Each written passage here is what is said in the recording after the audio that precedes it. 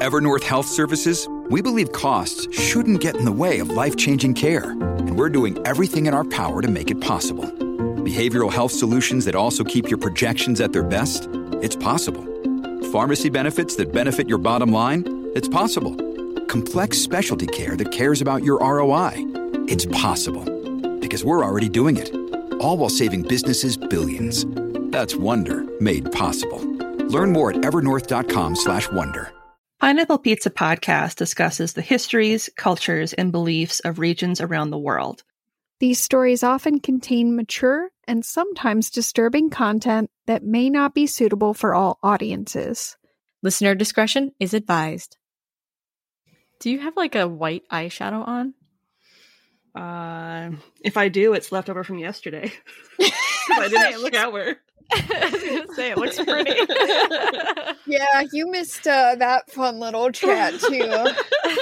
I was telling Lindsay how I would never judge her for not getting a shower because I basically crawl out of a coffin before we record. So.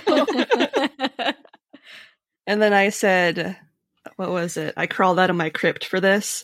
Yeah. I said that should be a fun t-shirt. We should make that into some merch. That would be a fun t-shirt. I crawled out of my crypt for this. Oh man, look how long my hair is. It's getting so long. I'm a Manson girl now. But you wash your hair. I do wash it. That is true. I washed it a few hours ago, and it's wavy and gross now because I didn't dry it or run a straightener over it. So you get all this goodness. All that gorgeousness is what you're saying. Yum. Coffin hair. Still smells like the crypt. Oh my god. That's like my signature scent. There you go. Smells like the crypt. Oh my god. Ode to Ashley. That sounds right. It smells like dirt and death. Listen, I know what I'm about. I'm not trying to sugarcoat it. And Red Bull? A little bit of Red Bull. Maybe a small amount of Dr. Pepper. I don't know. Am I detecting notes of Red Bull? Yes, you are, because that's all my blood is anymore. I can smell the taurine. Oh my god. Could you imagine if a vampire sucked all of Ashley's blood and it had never had caffeine like that before? It'd be like, it's like a super caffeinated vampire. I just picture it like pacing back and forth, like a cigarette in his mouth, and it's like, I have all these ideas. All these ideas. I have so much time to do all these ideas. I pictured it immediately transforming into a bat and just flapping around like a psychopath. I totally pictured it going into a window. Although, that's partially because one time when I was doing finals, when I was working on my PhD, and I'd consumed enough that I'm pretty sure I should be dead. And maybe I was. I don't know. But I got really hopped up on caffeine, and I was like, I think I'm a bat now. So I was just like walking around flapping my arms. Oh my god, I love that so much. I literally just walked around my apartment flapping my arms like a fucking bat. Oh my god. I wish you had caught that on video. It would have been amazing. Ashley, like, I just picture you being like, I am the night. I am the night. That's pretty accurate. Did you pick up a blanket and do the cloak where you're like, No, but I wish I had, because that would have been a good story. The Bela Lugosi. Oh. I just picture you flying around for a while and then like stopping and like eating a fruit really close to your face, like just like eating a grape, or taking a large bite out of a banana and then like slowly mouth eating it. I'll tell you what we'll do is I'll try to detox, which won't work, but I'll try to detox so that it actually does anything to me again, and then after like 2 weeks, I'll just load up really hard and we'll see if it happens again. You just start hovering. All my cells are vibrating. I am a bat now.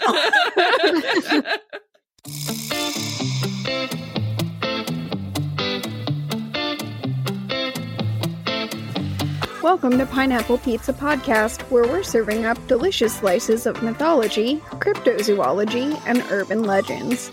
It's an interesting combination of flavors, a bit weird, but it works. Today's special is the French folktale Bluebeard. Oh, that's right. Yep, it's Bluebeard. I'm your hostess, Ashley, and with me today, as always, are the lovely, talented, and amazing Emily and Lindsay. Hey! Hello. Hello. Are you prepared to be kind of uncomfortable, but hopefully fascinated? Always. I am prepared to see how much you're going to enjoy making us uncomfortable because I just picture the grin. Because the truth is, we all know I'm a little bit of a sadist, and that's okay. And it's fine, because I'm a little bit of a masochist, so that's why we're best friends. Yep. So there you go, listeners. You know what you're in for. Lindsay's like, give me more, give me more. And Ashley's like, take it. Ruin my life. Oh, honey, I would love to. Oh my god.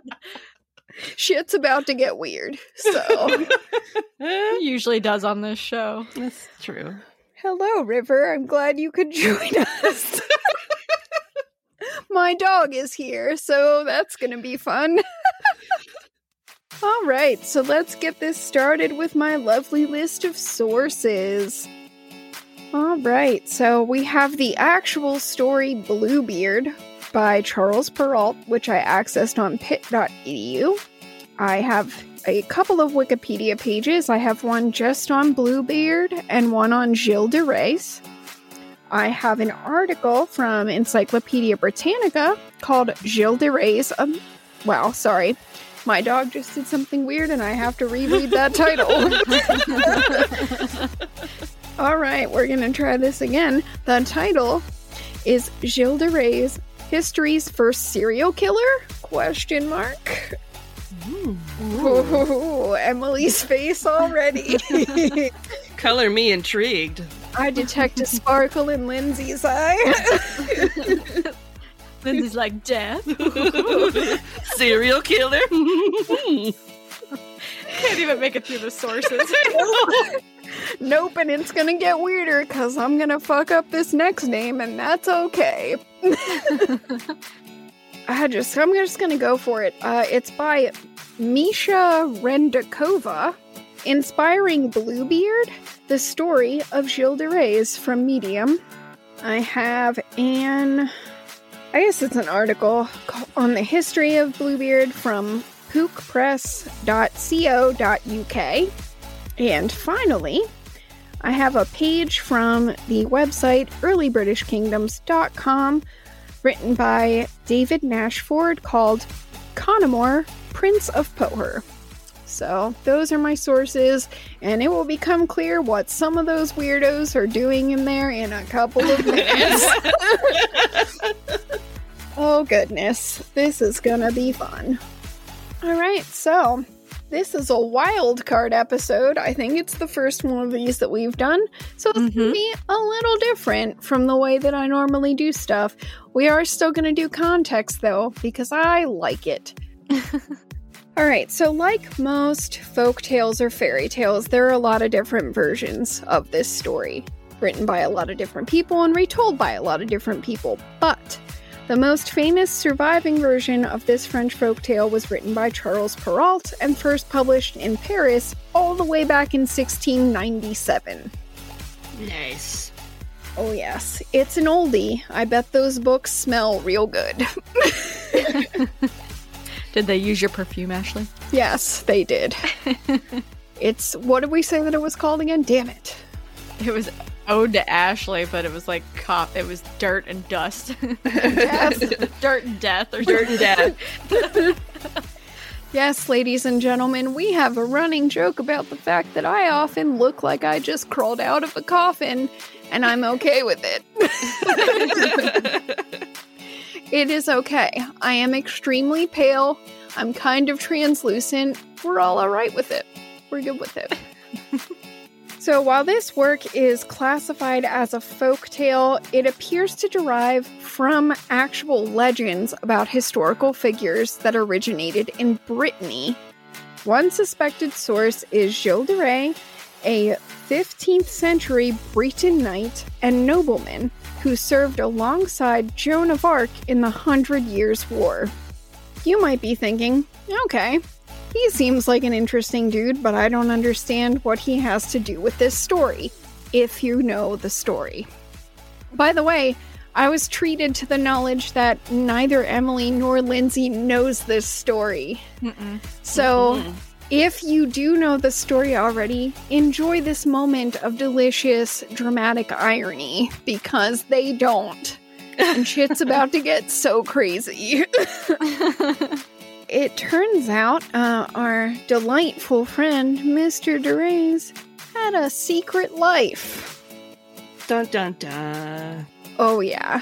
So for years, rumors had been circulating because children tended to go missing in the areas around de Rais's castles. No. Oh yeah. And the disappearances seemed to be connected to de Rais and his servants. While it was common practice for young boys to be permanently separated from their parents if noblemen took them on as servants or pages, the volume of missing children was high enough to get that rumor mill running. Uh-oh. The volume. Yes. The volume. So we have a metric unit for our missing children. Ugh. Okay, I thought that was a perfectly acceptable way to describe it, but if you want me to use a different word, I can. No, but it's just, yeah, you can tell Yeah, it's not it's just just like a couple, it's like, Like it's there's it's a lot. huge amount of them. I thought volume was classier than metric fuck ton, but if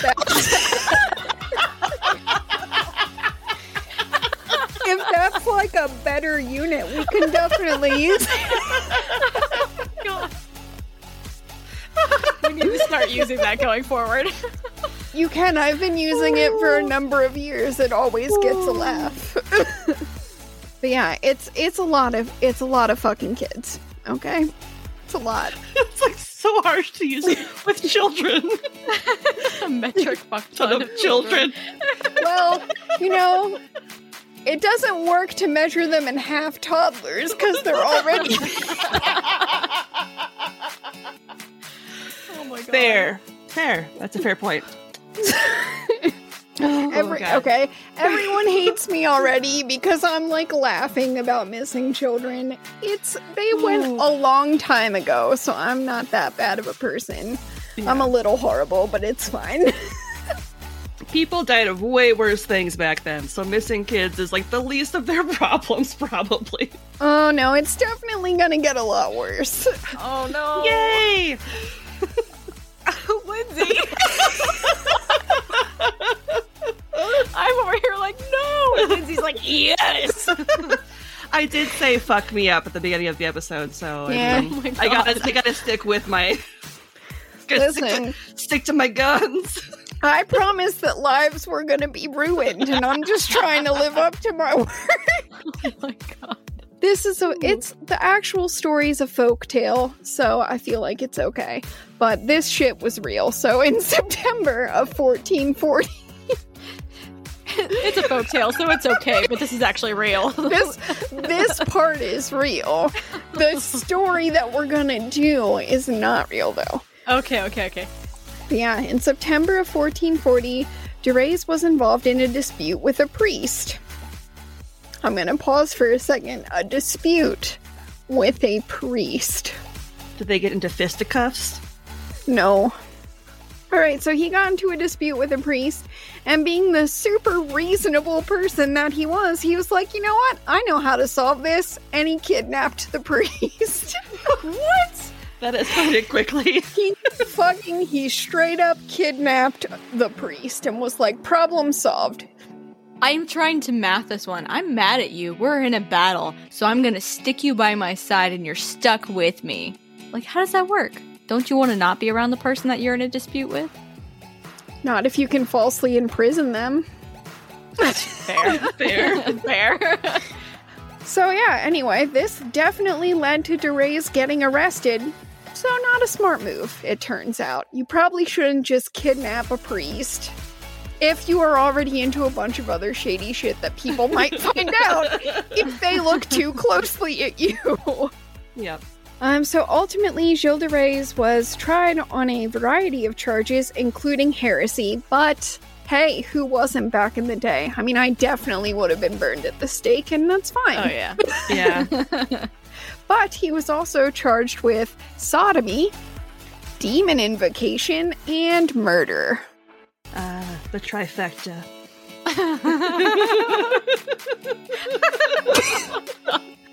I wasn't ready for that. Sorry. All right. Wasn't prepared for that to happen, but that's... You know what? It's okay, because I bet that priest was not prepared to be kidnapped. So at the trial, it came out that witnesses had actually seen DeRay's servants disposing of dozens of children's bodies at one of his castles back in 1437. Dozens. Oh my god. They had kept silent because the witnesses were of lower social status and they essentially could not throw down against the power of a nobleman. You just don't fucking do that. If you are a peasant, you don't. Mm-hmm. Like, that's not gonna work.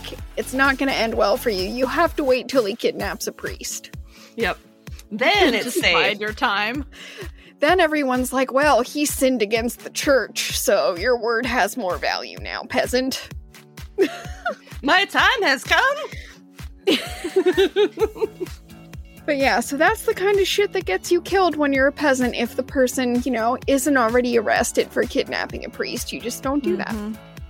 On October 22nd, 1440, after being threatened with torture, Gilles de Rais confessed to murdering over 100 children in the course of a decade.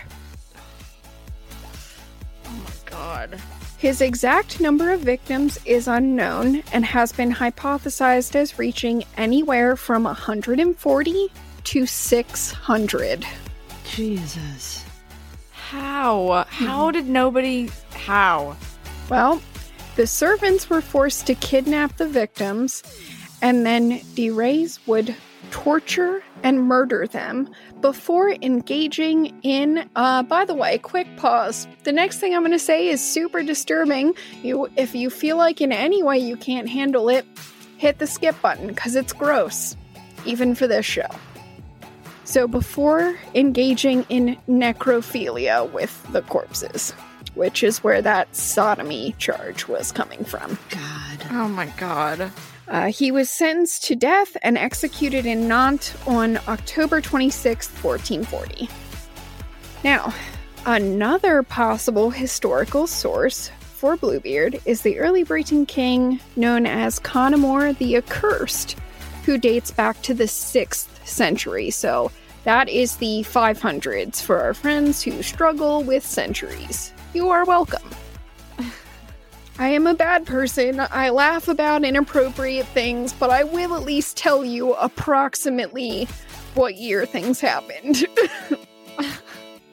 Connemore dreamt of ruling all of Brittany and set out to conquer the neighboring kingdoms that comprised the loosely defined country of Brittany. So it was kind of a rough space back in the 500s. He was like, this squiggly area here. This is pretty much what I want. And then he just set out to capture all of the parts of the squiggly area. As one does. Yeah, that's how history works. You just set your sights on a squiggly area and then you conquer it. Along the way, he did what many rulers do. He got married to shore up his hold over the neighboring lands, where the people weren't really that big of a fan of him because he murdered a bunch of them. They didn't like that. So he was like, all right, I'm going to win your allegiance by marrying someone from here so that you stop rebelling against me. But, much like ass-face Henry VIII, I just really hate Henry VIII for, like, a lot of reasons, but yeah. Much like Henry VIII, Connemore had a nasty habit of losing his wives to untimely deaths. Hate when that happens. Yeah. It's so inconvenient. It's like you just marry them, everything's great, and then, oh, she's dead. I guess I get to cry about it for 2 days and marry someone else. Just marry her handmaiden or something. It's fine. Marry, rinse, repeat. It's fine. Women, we're interchangeable. Totally. Given how long ago this all took place, it's difficult to pin down the facts of what happened. Some retellings include supernatural elements that, for obvious reasons, we're skeptical about looking back at them from the point where we are in history now. But the short version is this.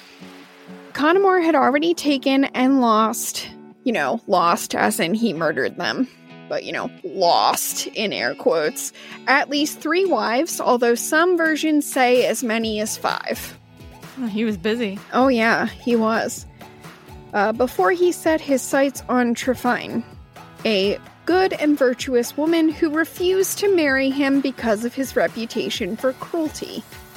He won, again in air quotes, her over by threatening to invade her father's kingdom and murder a bunch of people. I mean, swoon. Yep. That's a great way to start a marriage. Yep. Blackmail is just so romantic, am I right? You gotta get it.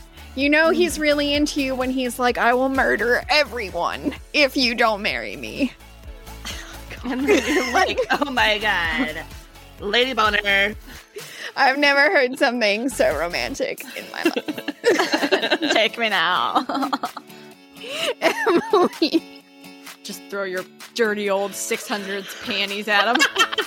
It's like burlap. You're like, hold on 1 second. Like 10 minutes later, after you unlace everything, you throw it at him. Out come the lice. He's like, yes. Smells like victory. Oh my god, no. No. Ashley, you give us something terrible. We have to make laughter out of it. Oh, okay, no more old panties. So anyway, she was a good person, and she was like, fine, I guess I'm gonna sacrifice myself and marry this guy because I don't want him to murder a bunch of innocent people. And at first, things weren't so bad.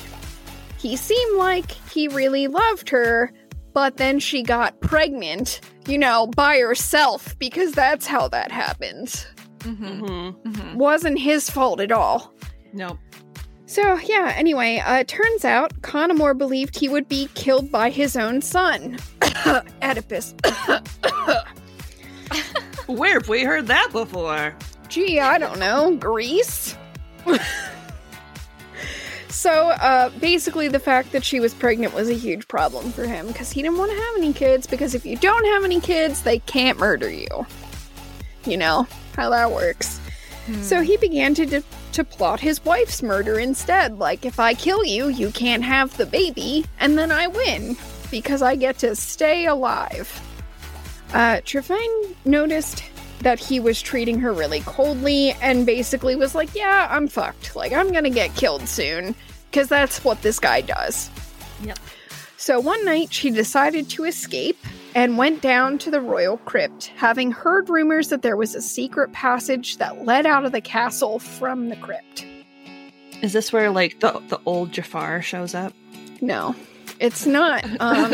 This is when Ashley sits up in bed. It is, yes. Fun fact, I'm in one of the coffins, and that's how I know this story. This is She how was a witness to the whole thing. This is how I reveal to everyone that actually I am over 1,500 years old, and I Well, you really, look damn good. I really am a vampire. Yeah, I've been meaning to tell you. That's why I'm always hydrating so my skin doesn't fall off. It is, actually. When you're 1,500 years old, you can't drink enough water. True story. But upon entering the crypt, Tryphine found several coffins, and all of them were occupied except for one. The ghosts of the dead revealed themselves to her as Conamore's previous wives, all of whom he had murdered.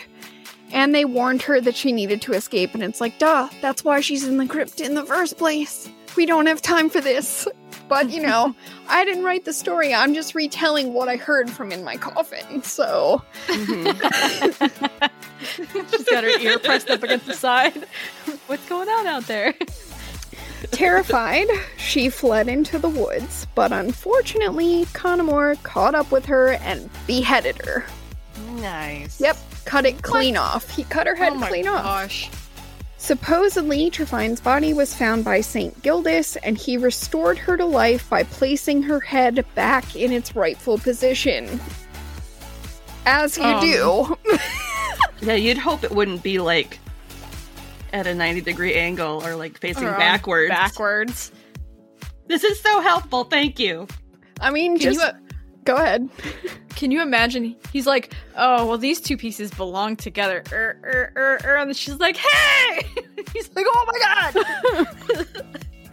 I mean, I'm just over here thinking, like, wow, if that's all it takes to restore a decapitated person to life, we've buried a lot of people for reasons that I just can't understand. Mm-hmm. No spell or anything, just put it back up there, you're done. I'm just gonna put this right here. Put a little Band-Aid on it. Oh my god. Put a Band-Aid on it. Have you seen the 1980s Labyrinth with David Bowie? Yes. Hey, her head don't come off. They like pass the heads around. I know this has nothing to do with anything, but you just mentioned Labyrinth, so I'm gonna do it anyway. I'm probably gonna post one of my favorite memes on social media now when this episode comes out, because we've just backdoored me into being able to do it. So, back when that song Call Me Maybe came out, you know how that shit was everywhere, and it got stuck in your head and you would sing it forever. Well, then everyone made all those fun Call Me Maybe memes, and there's one for Labyrinth that I'm obsessed with. So it's just a picture of Jareth the Goblin King, and it says, hey, I just met you, and this is crazy, but here's my labyrinth. I stole your baby. Oh, yes. That's amazing. Oh, it's happening. I've been wanting to sneak that into Instagram for a while now. Nice. You're welcome. Hashtag winning. Alright, so it's important to understand that the events of today's main course were probably to some extent inspired by real-life incidents in order to fully appreciate how a story so gruesome could not only come to be, but could be told and retold, surviving for centuries. You see, while almost every folktale has a greater lesson, Bluebeard has perhaps the most important lesson of all. Watch your step when it comes to other people's secrets, because even the person you share a bed with might kill you to keep you quiet. Whoops. That's so dark. It's always the husband anyway. Yeah, it is. Or, you know, the boyfriend if they're not married yet. Whatever. Alright, so we are finished with our appetizers. I'll be back with the main course right after this break. Hi everyone, it's Emily from the Students' Verdict podcast. We're a new, bi-weekly podcast covering true crime cases, some you might not have heard of. So far we've covered cases such as The Monster of Worcester and the disappearance of Marlene Oakes. The Students' Verdict is available on Apple Podcasts, Spotify, Stitcher, Google Play and Spreaker. Also, find us on Twitter, Instagram, YouTube and Facebook. And remember to keep living the dream.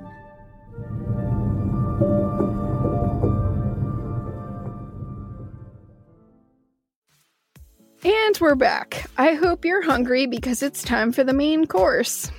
Let's get into it. Once upon a time, there was an incredibly wealthy man.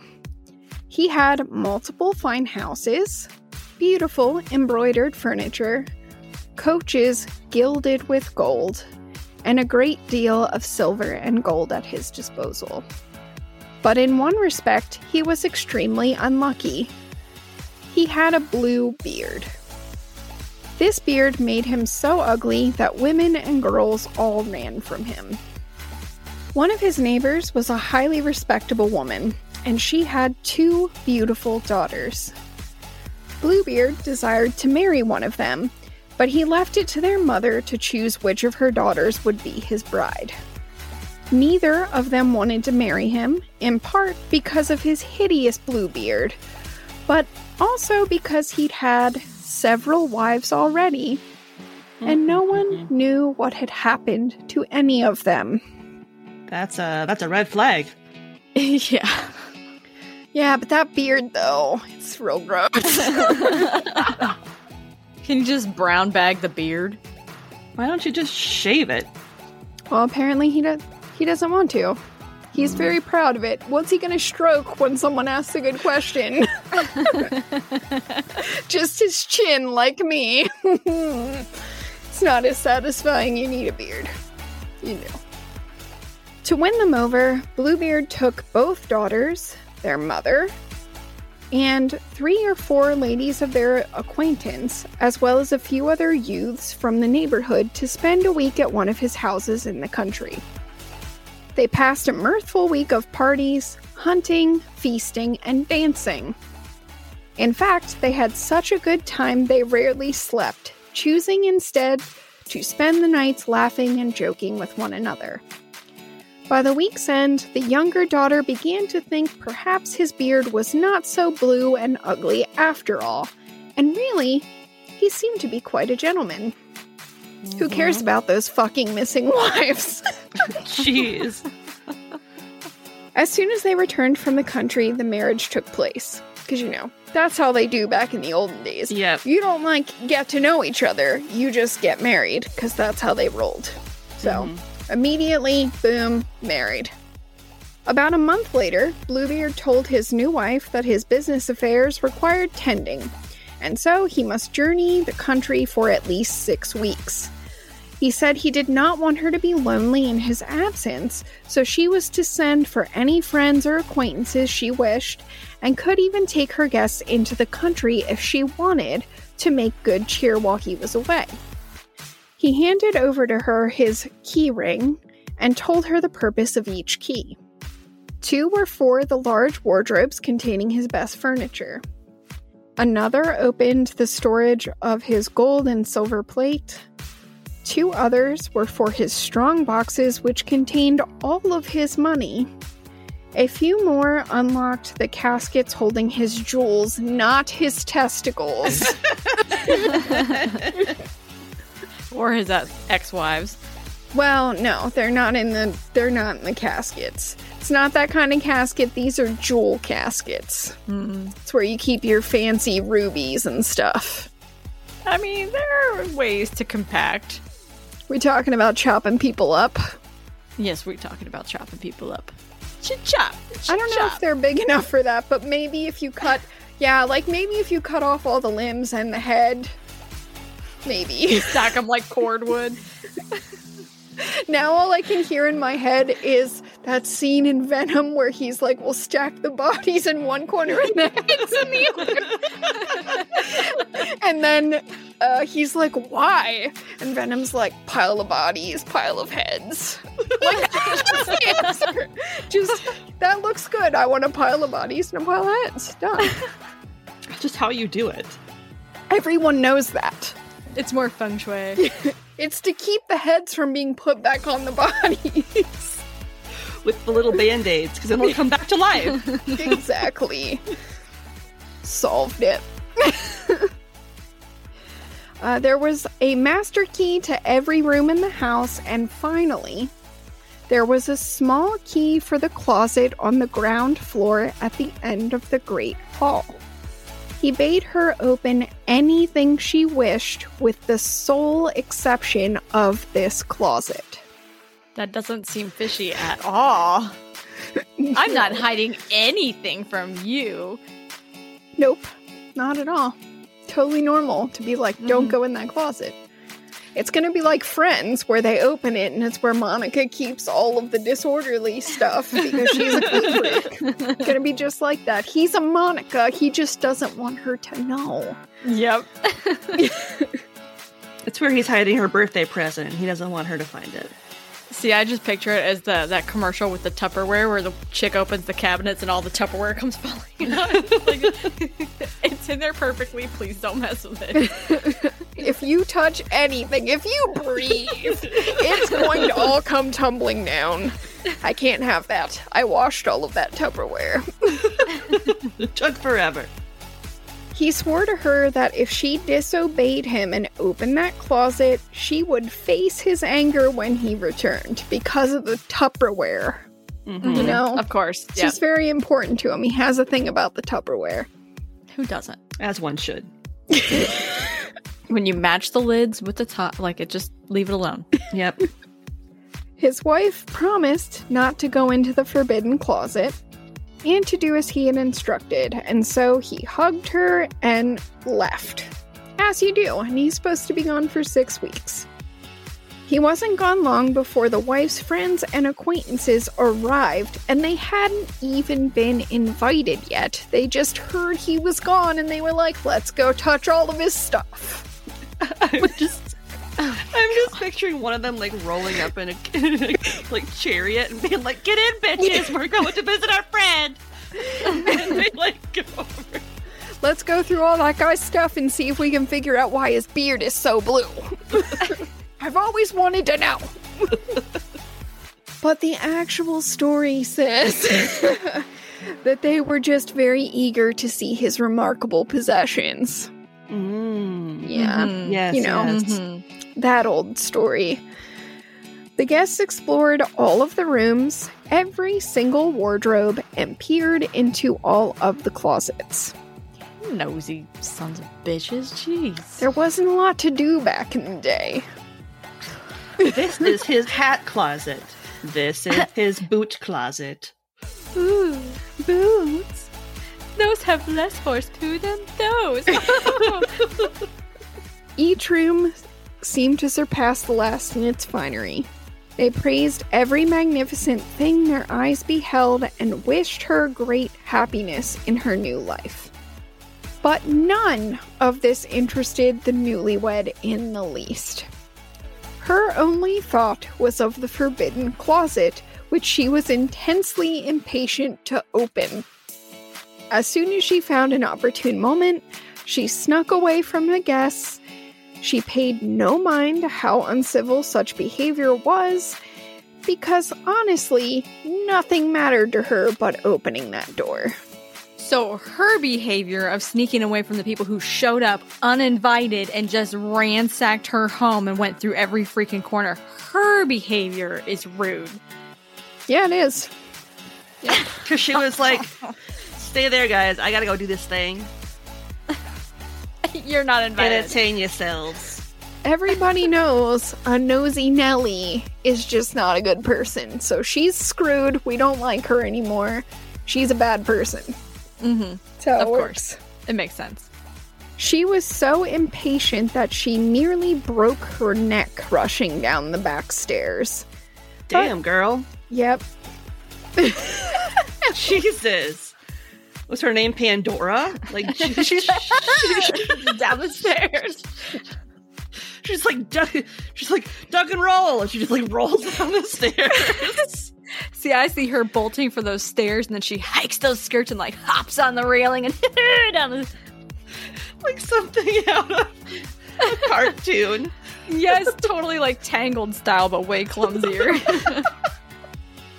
She was able to regain her balance and hurry on to the closet. When she finally reached the door, she paused for a moment and reconsidered her husband's warning. She wondered what punishment might befall her if he really could tell that the door had been opened while he was away. But the temptation outweighed her momentary caution, and she placed the little key inside the lock and turned it with her trembling hand. For a moment, the darkness prevented her from seeing anything, as there were no open windows to let in light from the outside. After a few moments, her eyes adjusted to the lack of light, and she was horrified to realize that clotted blood covered the floor of the closet. As her eyes trailed upward, she saw the bodies of Bluebeard's previous wives suspended from hooks in the walls. That's not Tupperware. No, it's not Tupperware at all. No. It's not a Monica closet either. I lied. Like a liar. That's an interesting way to decorate a closet. Well, they're his trophies, you know? If it's okay to stick dead animal heads on your wall, why not? In her terror, the key slipped from her hand and hit the floor, landing in blood. She managed to pick it up, leave, and lock the door behind her, but she was in a dreadful state from what she'd just seen. She snuck back upstairs and fled to her chamber, hoping to find some way to recover from what she'd witnessed on the floor below. She soon realized the closet key had blood stains upon it, and try as she might, no amount of cleaning would remove those stains. You see, the key was magic, so no amount of effort, no scrubbing with soap nor sand, would ever be able to remove the telltale marks from its surface. Bluebeard returned unexpectedly that very same evening. I didn't expect that at all. What? He informed his wife that word had reached him on the road. His urgent business had been resolved in his favor already. His wife did all she could to assure him that she was delighted by his return, hoping to avoid suspicion. The next morning, though, he asked her to return his keys. Having no choice, she turned over the key ring, and her hand was trembling so that he already knew what she had done. For a moment, he pretended to be unaware of her betrayal. And so, he carefully inspected the keys in his hand before asking why the little key for the closet was not on the ring with the others. She said that she must have left it upstairs by accident, and he bade her to fetch it at once. After several attempts on her part to distract him, all of which failed, she finally had no choice but to give him the key, which still bore the blood stains. He looked at it for a short while and then said, "Why is there blood on this key?" Her complexion as pale as death. Quick pause. Girl, I feel you on that. She answered, "I don't know." "Oh, you don't know," he said. "Well, I know all too well how it happened. Admit you went into my closet." When she didn't respond, he continued, "Very well. It's time for you to take your place among the other women you saw there." Ew, that just gave me chills.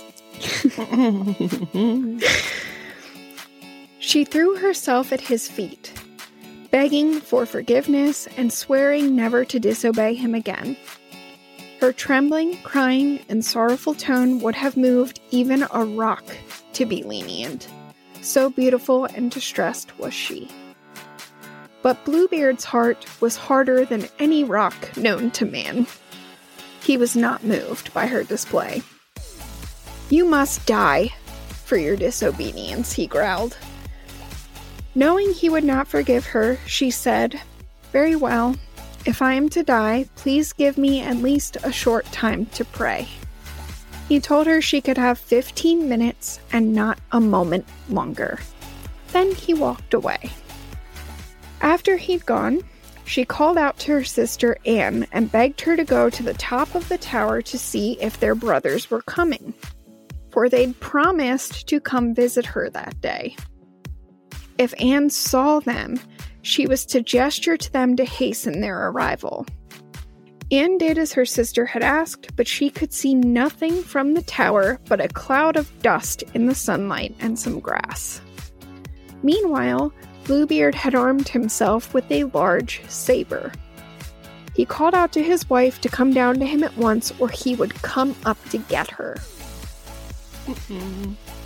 She tried to stall him for as long as she could, but alas, her sister saw only a flock of sheep from the tower. His wife swallowed dryly as Bluebeard yelled to her once more that she must come down to face her fate, or he would come up to get her. "I'm coming," she called back. Just then, Anne finally spied 2 horsemen in the distance, but they were still quite a long way off. She gestured as wildly as she could to get their attention, to bid them to make the greatest haste. But then Bluebeard shouted out so loudly he made the house itself tremble. Knowing she could not put him off any longer, his fearful, desperate wife walked down to him and once more threw herself at his feet, crying and begging for mercy. He said her whimpering meant nothing to him, and that she had to die. Then Bluebeard took her up by the hair and lifted her. As he did, he lifted the great sword with the other hand, preparing to strike her head from her shoulders. She weakly asked for just one more moment to collect herself, but he told her no, her time was up.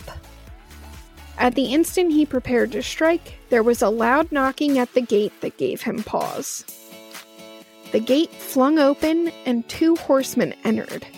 They leapt from their mounts and charged toward the house with their swords drawn. Bluebeard recognized them as his wife's brothers. In fear, he released her at once and fled, hoping to save his own life, but the brothers were much faster than he was. They overtook him before he could even reach the porch steps, and each of them ran a sword through his body before leaving the corpse on the ground. Nice. Can't say I feel bad for him at all. Nope. Nope, not even a little bit. Couldn't have happened to a nicer guy. He was a real winner. The poor wife still lay collapsed on the floor, knowing how close she'd come to dying. She could not find the strength to rise or welcome her brothers, let alone thank them for saving her life. Bluebeard had no heirs, so his wife ended up inheriting all of his wealth and property. She used some part of the fortune to help her sister Anne marry a young man with whom she'd been in love for a long while. Another part of the estate was used to purchase captain's commissions for her brothers who had saved her life. And the rest she used to secure herself a new marriage to a very worthy gentleman who loved her so well she eventually left behind the horrors of her short-lived marriage to Bluebeard. And that's the end of the story. That is dark. Oh my god. Just the idea of being in her position, being pulled up by the hair. Nope. I have goosebumps. All I want to know is, was his Bluebeard purple after they stabbed him? I don't know. It does not say. Because all the blood. I don't know, because how would I know that? I was in the crypt at the time. I was still down there with those dead wives. One of the thoughts that popped into my head when she dropped that key and it landed in blood was, that, is the whole thing magical that the blood is still wet? Because those wives have been dead for a while. That ain't fresh. Yeah. That's not Hello Fresh right there. That's not... Yeah, I was thinking the same thing. I was picturing it being very wet and then there's being Like that sticky. and there being like a spot from where she dropped the key. So even if the key didn't get stained, he'd be able to see that she had dropped the key and the blood that was on the floor. Yep. That's where I went. I totally pictured the same thing. Nice clotted blood floor. Very in style. Very in vogue back in the day. Hard to maintain. If your torture room doesn't have a blood-clotted floor, is it really a torture room? The answer is no.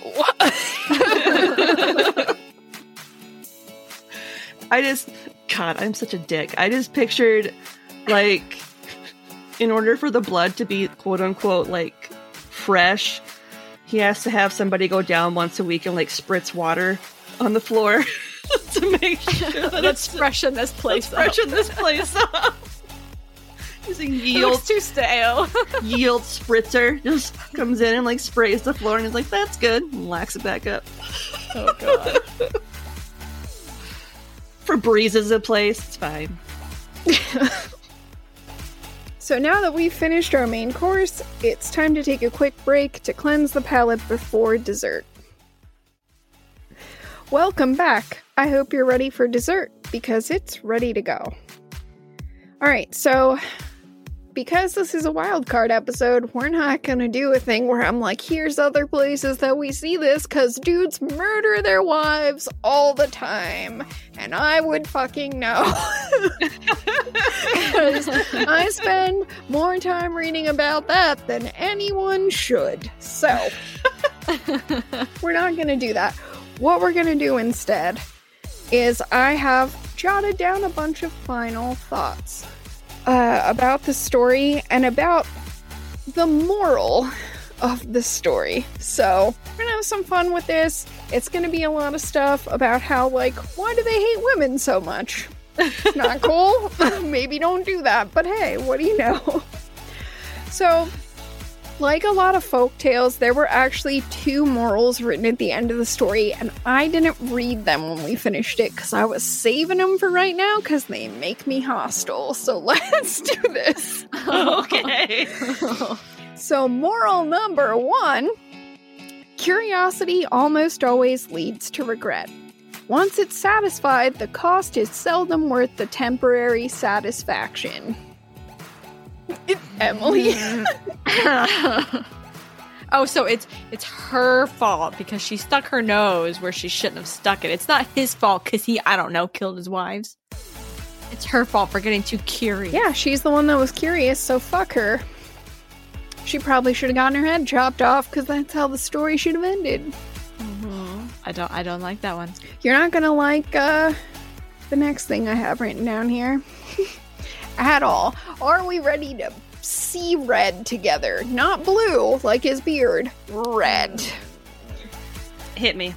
And again, this is what he has. I rephrased them, but this is what he has written at the end of the story. So number 2. If you consider the story logically, you will surely ascertain that these events took place a long time ago. No husband today would demand an impossible task of his wife, and whatever color her husband's beard may be, no wife would fail to let him know who the master of the house is. Who wrote this and when? Charles Perrault. I gotta check the year. It's 16 It was something. like 1690. 1697. I'm really glad I checked because I was going to say 1692 and that was wrong. And ladies and gentlemen, that's because I was thinking of 1492 when Columbus sailed the ocean blue to commit a genocide. Oh my god. Or, perhaps a second genocide. He's a bad man. That's the story. Yeah. But you know who else is a bad man? Charles Perrault. You know what? Number 1. Fuck you. Yeah, exactly. Yes. 100%. Number 1, it's not an impossible task to be like, don't open this closet.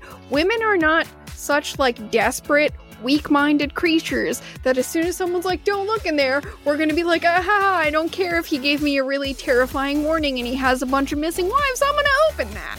We're not dumb. Fuck you. All right. Number 2, no man is my master. Mhm. No man is my master. You're not my Ever. master. Ever. Fuck you. Mhm. And by the way, you can shove your story up your ass because men murder women all the time. So get out. Obviously, Perrault is both sexist and a naive jerk. But if we set that aside, it's pretty clear that the first moral is akin to the idiom curiosity killed the cat. Yep. Mm-hmm.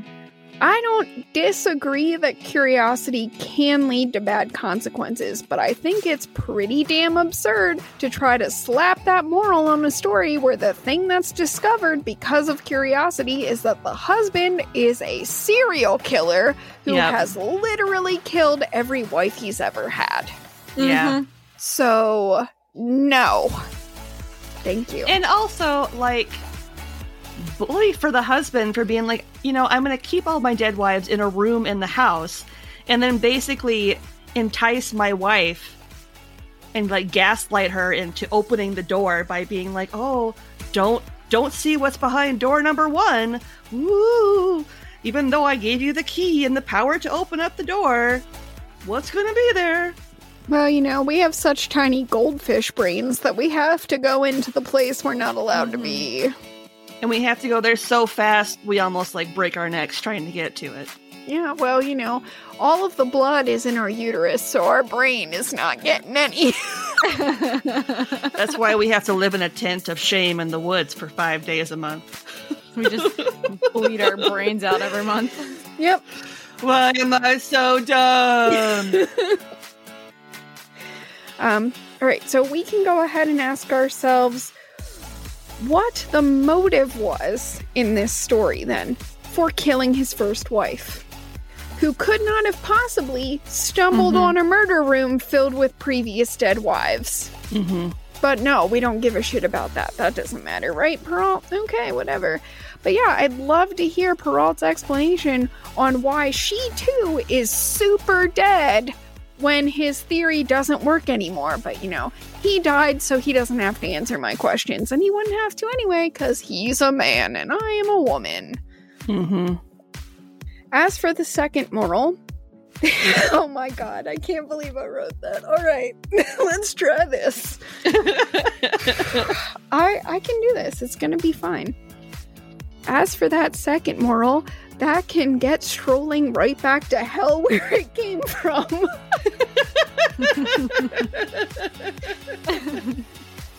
Men are not the masters of their wives, and a lot of them seem to have difficulty just cleaning up after themselves.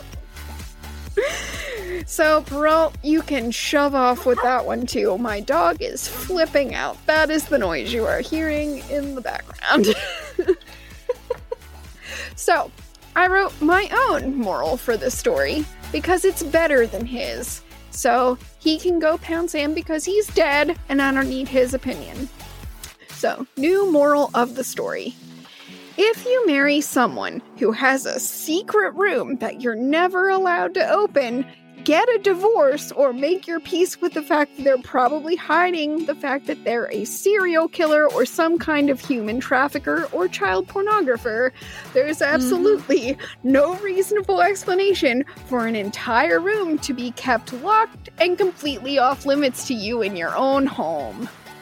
Also, try spending more than a week with someone before you decide to marry them. But hey, what do I know? I'm single, so you don't need to take my advice if you don't want to. However, I'm also still alive, and I was just thinking that. And I have a true crime podcast, so I know a few things. I'm just saying. Another moral that could be added to that would be trust your gut. If your first impressions of somebody are, hey, this guy's really creepy and I'm very uncomfortable with the idea of marrying him, even after being at his place for a full week, trust your gut. It's not going to lead you astray. Yeah, I don't really think I want to go with this guy because all his wives are missing. Mhm. Yeah, maybe focus more on the fact that someone's previous partners have a weird habit of disappearing mysteriously and care less about their beard, which doesn't actually matter very much unless it's full of clotted blood. Mhm. Alright, I'm enraged. I was already hot, but I'm even, like, hotter now, so I'm probably, like, tomato color. Well, I would be if I had any color at all. If you had any blood that could go to your head instead of to your uterus. Well, that's my secret. I don't have any blood pumping through me at all because I'm already dead. Right, so do either of you have any fun things that are not murder related? Or, you know what, Lindsay, if it needs to be murder related, that's okay.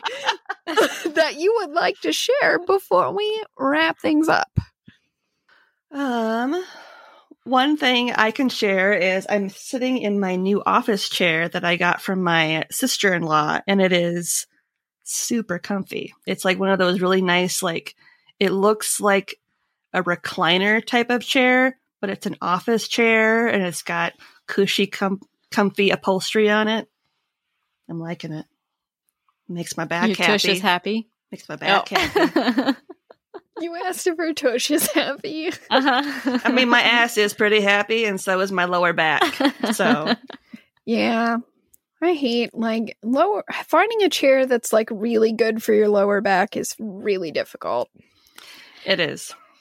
Well, that's because the human body is stupid. The fact that we're upright is dumb. Like, gravity says no. Now I'm just picturing, like, all of us are just like laying on gurneys doing our podcast.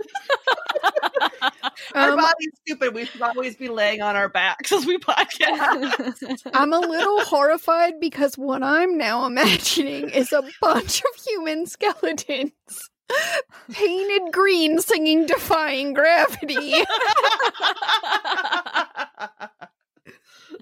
That's amazing. T-shirt right there. You can't bring me down, gravity. You can't. You can make everything hurt like a son of a bitch, but I will stand upright if that's what I want. You can make everything sag, but I'm still standing, damn it. I think that's a really good positive thing, though, because, like, a good chair is hard to find. Mhm. It really is, especially if it's actually supportive to your spine. Yes. I was using a wooden rocking chair before, so this is much Ooh. better. Ouch. Because I like being Jesus. creepy. You are no. You, my friend, are definitely a masochist. I like to be as uncomfortable as possible. That's when I do my best work. Yes, hurt me so good, gravity. It hurts so good.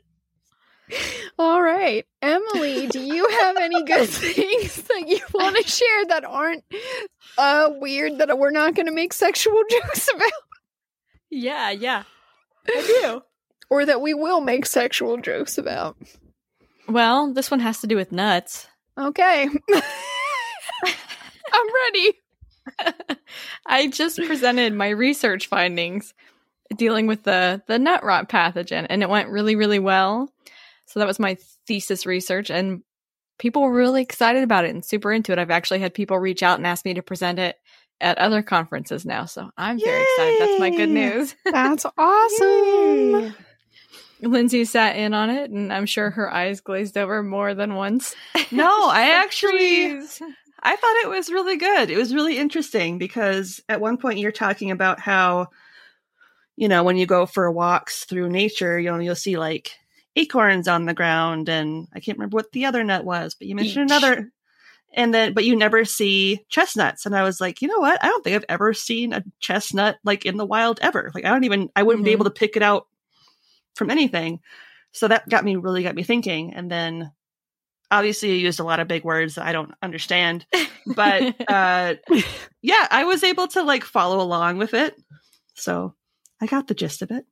Yeah, it went really well. And I was very pleased, and thank you for coming. Yeah. Even if some of it was a little over your head, I totally get that. I sit through plenty of talks where I'm just like, duh. I do science. You do science? Okay. Do you put poop in the freezer? It's only real science if you freeze it. I have frozen my stuff too, so Oh my god. mine might make more sense. Last I checked, nuts don't poop, so.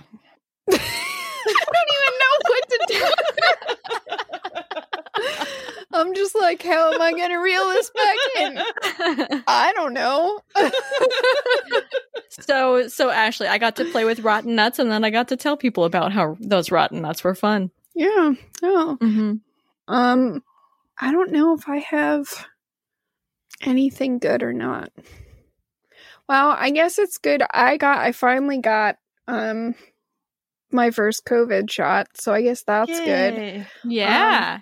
I didn't do super well because I have a really big problem with needles because they give me a lot of anxiety, and I don't like them at all. So either because of all of the anxiety or because of the shot, I don't really know which one, but I did come home and immediately barf. But that's okay. You know what? No, it's okay. I only threw up once. It's fine. It's done. I was really tired for a couple of days, but other than that, I got one down. I got one left. So that's good. That's really good that you got your first dose and you're on your way. That's got to feel like a relief that there's some normality within sight. It does, but I will not really feel better until the second one's done because I just don't like needles, and it's not. I would love to just be able to be like, it's not a big deal, but I'm still gonna probably have like a ton of anxiety.